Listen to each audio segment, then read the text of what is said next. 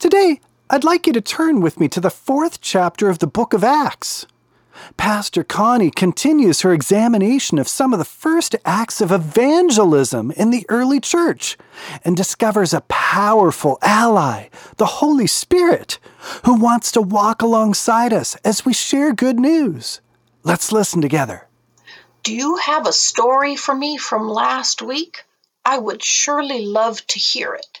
You see, last week we looked at the fact that every follower of Jesus is an evangelist. We're all natural evangelists for something in the broadest sense of the word. So, for example, I told Pastor George that he just had to listen to this podcast that I was sure was right up his line. I took his phone, I downloaded the podcast for him, I showed him on the app where it was and what buttons to push. I suggested several times during the day when he might want to listen to it, like when he's working on the kitchen in the basement of the church. For example, I'm very interested in him following through. That investment is the mark of an evangelist. However, as we saw last week, an evangelist is really a narrower word.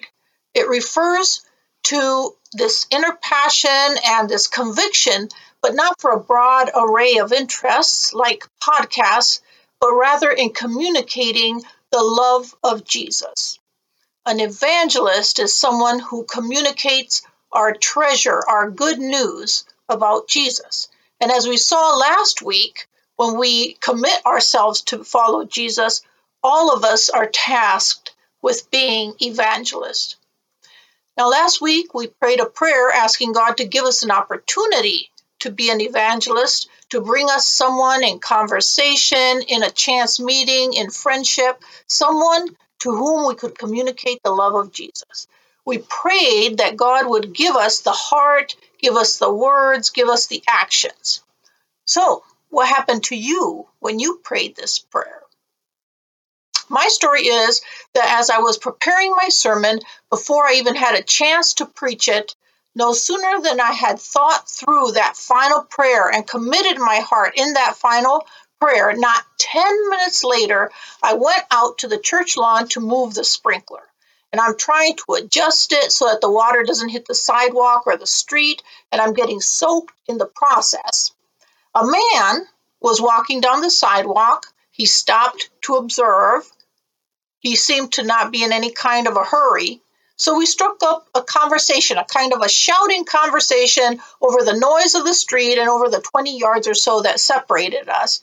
And he asked me if church was meeting in person. And I said, no, but that would happen soon, June 13th. And I invited him to church. And he said he would come. Now, I wanted to be able to tell you a bigger story, an Acts-worthy story of evangelism. In this past week, something more dramatic. I prayed about it throughout the week. I was alert to my opportunities, but God didn't bring anyone else my way. So I communicated God's love by inviting someone to church. That's what it looked like for me last week.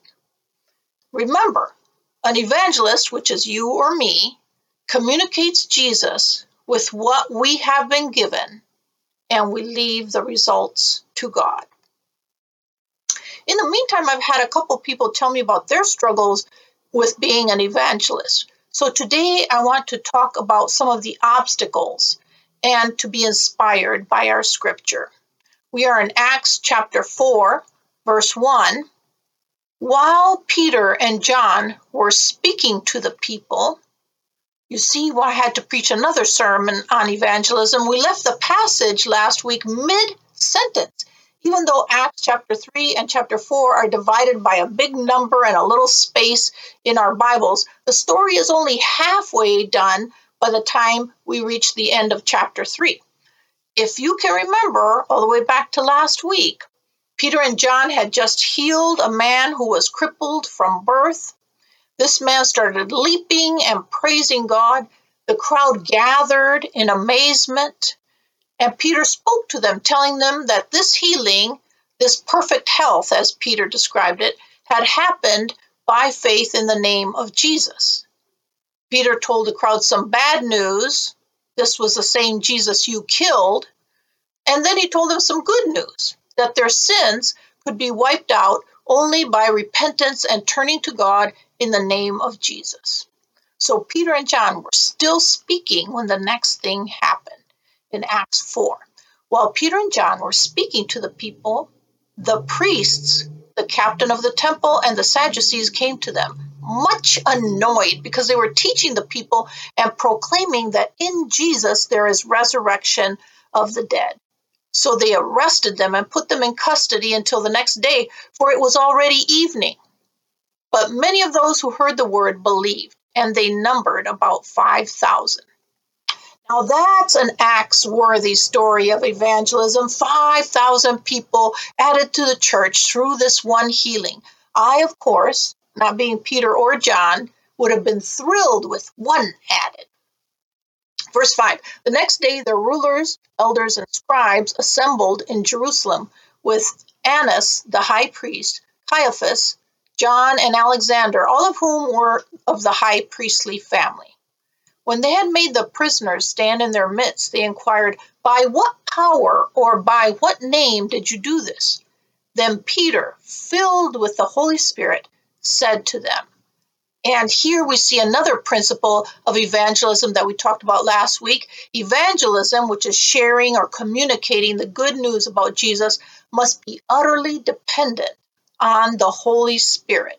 And we see what happens when that dependency is firm and when that unfolds right here in Acts chapter 4. Then Peter, filled with the Holy Spirit, said to them, rulers of the people and elders, if we are questioned today because of a good deed done to someone who was sick and are asked how this man has been healed, let it be known to all of you and to all the people of Israel that this man is standing before you in good health by the name of Jesus Christ of Nazareth, whom you crucified, there's that bad news, whom God raised from the dead, there's the good news. This Jesus is the stone that was rejected by you, the builders. It has become the cornerstone. There is salvation in no one else, for there is no other name under heaven given among mortals by which we must be saved. There is the really great news that we can be saved by Jesus. Now, when they saw the boldness of Peter and John and realized that they were uneducated and ordinary men, they were amazed and recognized them as companions of Jesus. When they saw the man who had been cured standing beside them, they had nothing to say in opposition. So they ordered them to leave the council while they discussed the matter with one another. And they said, this is such bad news. This is a terrible problem we have. What will we do with them?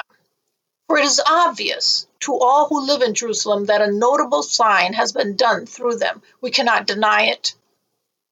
But to keep it from spreading further among the people, let us warn them to speak no more to anyone in this name. So they called them and ordered them not to speak or teach at all in the name of Jesus. The rejection of Jesus Christ in this room is solid and unyielding.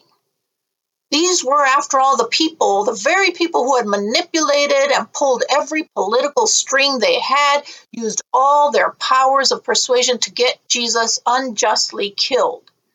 If there was anyone who was most directly responsible for Jesus' crucifixion, it was the leaders in this room. Their rejection is followed up, backed up by the real power these leaders had over the lives of the evangelists. They had used their power against Jesus before, and it had cost him his life. So this was powerful rejection with teeth. The apostles ran into a wall. It is fear of rejection, I think, that drives many of our emotions around evangelism. And perhaps the fear of any rejection, not just powerful rejection, because we will probably never be put into a similar situation. But rejection by friends, that's powerful to us. rejection by strangers we meet and might speak to, that hurts. The fear of rejection often keeps us silent. How will the apostles react? Just a few months previously, they were locking their door in fear of these very leaders. They were hiding their association with Jesus. They were hoping to go incognito, hoping not to be recognized. Peter, just a short while before, had denied with cursing that he even knew Jesus. Acts 4, verse 19. But Peter and John answered them, "Whether it is right in God's sight to listen to you rather than to God, you must judge. For we cannot keep from speaking about what we have seen and heard." The answer Peter and John give to this powerful rejection, to the fear that had ruled their lives before the indwelling of the Holy Spirit, is to say, we answer to a higher power. We have access to a higher power. We will obey God rather than you. We cannot help but speak of what we have seen and heard. The impulse to speak out comes from the Holy Spirit who is moving them. These aren't just dead words that Peter and John are saying. It's not a logical argument. It's not a debate. They must speak out about the living, risen Jesus, about what Jesus is doing right now in their midst. These are words of life.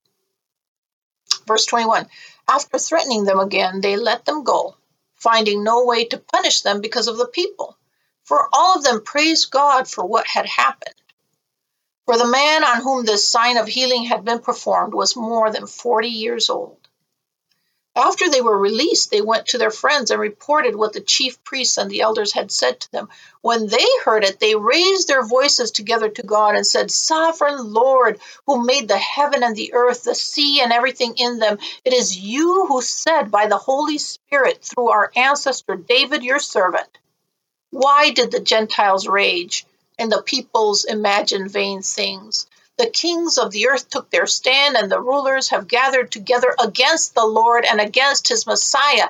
You see, in their scripture, they had prophecy about this kind of rejection of the Messiah from the Gentiles. For in this city, in fact, both Herod and Pontius Pilate with the Gentiles and the peoples of Israel gathered together against your holy servant Jesus, whom you appointed to do whatever your hand and your plan had predestined to take place. And now, Lord, look at their threats and grant to your servants what? Safety? Protection? Grant to your servants to speak your word with all boldness while you stretch out your hand to heal, and signs and wonders are performed through the name of your holy servant Jesus. When they had prayed, the place in which they were gathered together was shaken, and they were all filled with the Holy Spirit and spoke the word of God with boldness. The power of God, always greater than human power, unleashed even more evangelists. The effect of powerful human rejection was to increase communication about Jesus Christ, the opposite of what the leaders wanted. So you tell me, who is more important? There are three elements necessary for fruitful evangelism, and one of the three is us, the evangelists. Nothing happens without our willingness to communicate. You, who are not a Peter or a John, ordinary you are vital, because no one else has access to your friends, your work circle, your place in society that you do. No one else can communicate the love of Jesus the way you do. Amazingly, God has chosen to work in the world through us, to work in our little corner of the world through us. So our impulse, our need to communicate about the living, risen Jesus is essential. And God only requires us to give what we have to give. Our own experience of Jesus, our own resources that we have received from him. and to communicate through our personality, through our emotions in the midst of our circumstances. Now, maybe you're in a tough spot right now. Maybe you're depleted, exhausted. Maybe you're working through your own grief or anger. You can't give something that you don't have. So if you're empty right now, it's up to God to fill you up so you have enough for overflow. The second necessary element is the listener, the recipient of the communication. The whole point of evangelism is to communicate the love of Jesus to people who do not yet know him. We trust God to connect us in our family structures, in our neighborhoods, in our schools, in our workplaces. There are so very, very many people who need love. There are too many toxic masquerades of love out there that people latch onto. But God's unconditional, forgiving, empowering, real love that will not let us go, that love saves us, refreshes our souls. We might be embarrassed to communicate about Jesus because people will have a preconceived idea in their head about Christians. It's not flattering these days. We don't want them to think that about us. Sadly, Christians haven't been the most loving people. Currently, we seem to have a bad rap, and much of it is deserved. And I can point out the good and the bad of Christianity. I can apologize for the bad, but I never have to apologize for Jesus. He is simply wonderful. And the honor that I have to be connected to him, to be in communion with him, the honor to obey him, to put my trust in him, knowing that whatever he asks of me is out of deep love for me. We are communicating about Jesus. Everyone should be offered the gift of Jesus that we have received. The dynamic between giver and receiver at this point is like a two-legged stool. It will topple helplessly unless it has a third and most important leg, which is the Holy Spirit. The Holy Spirit bears the responsibility for opening the eyes of faith, eyes that have had blinders on previously. The power of the Holy Spirit is nothing we can harness or produce on our own, but that divine power is saving power. That power impresses the reality of Jesus upon us, both the communicator and the recipient. That power brings conviction so that we can open our minds to Jesus, open our hearts, open our hands to Jesus. So I don't think I can say it strongly enough. Evangelism, which is sharing or communicating the good news about Jesus, must be utterly dependent upon the Holy Spirit. Now, we are strong and independent people, we Americans, and we don't much like being dependent. It's an uncomfortable feeling for us. It produces anxiety, fear, excuses. Just the thought of dependence on the Holy Spirit causes many of us to wilt because what is the Holy Spirit going to ask of us? We might look foolish. We might face anger, ridicule, rejection. Our self-esteem or our social standing might take a hit. So we instinctively hit the self-defense, self-protection button, and then the bar is clanged down, the drawbridge is pulled up, and our weaknesses are fortified, and we're safe in our castle. But wait a minute, we are inside our castle while the person who desperately needs the good news is on the outside. Dependence on the Holy Spirit is a must. But the Holy Spirit might ask us to do something scary. I want to tell you a story of an ABCer whom I consider to have the gift of discernment. She feels things and she knows things about other people as she meets them. Well, she was in a professional development seminar in her work setting, with her work colleagues. And the presenter was up front on the platform presenting. And the Holy Spirit tells our ABCer in a way that she kind of knew or understood that she is supposed to go hug the presenter. Now, imagine that scene, if you will. Many of you, just at the thought of doing something that looks that weird, would have hit your own panic button. How did she know it was the Holy Spirit? What if she was mistaken? She's going to look like a crazy person. It's going to put her in the limelight in an uncomfortable way.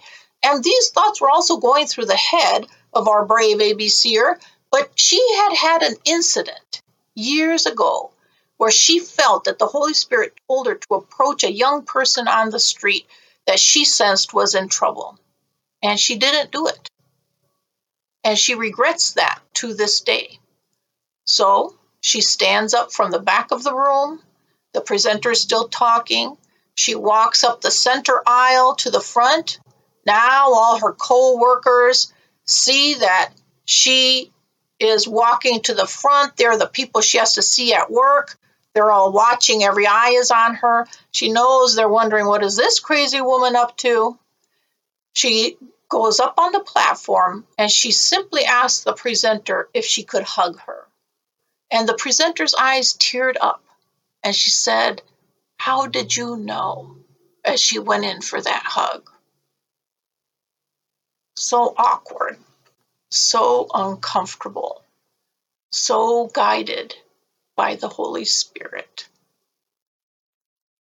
I don't feel that I have the gift of discernment. I don't often hear the Holy Spirit in this way, and yet there have been moments in my life where I knew I was supposed to reach far out of my comfort zone, and sometimes I did, and I'm so glad I did. And sometimes I didn't, and I regret it. I'm not saying that things like this happen daily when we depend on the Holy Spirit, but I am saying that I need and you need to depend upon the Holy Spirit, to be willing to be guided by the Holy Spirit, to be willing to communicate the good news about Jesus for these special moments, but also for less fraught, everyday, normal encounters. There are risks to this kind of dependency, but the benefits far outshine the risks. People get loved by Jesus through us.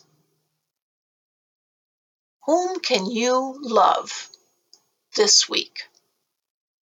Let's bow our heads in prayer.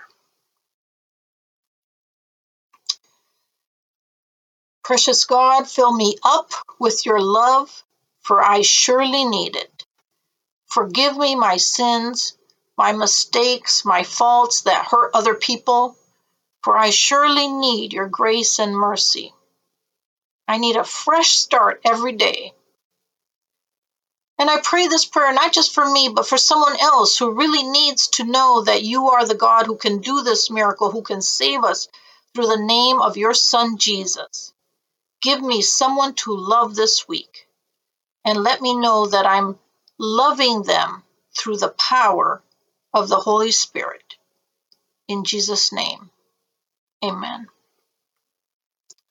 If you prayed this prayer with me, and if you really meant it, God can use you in this week.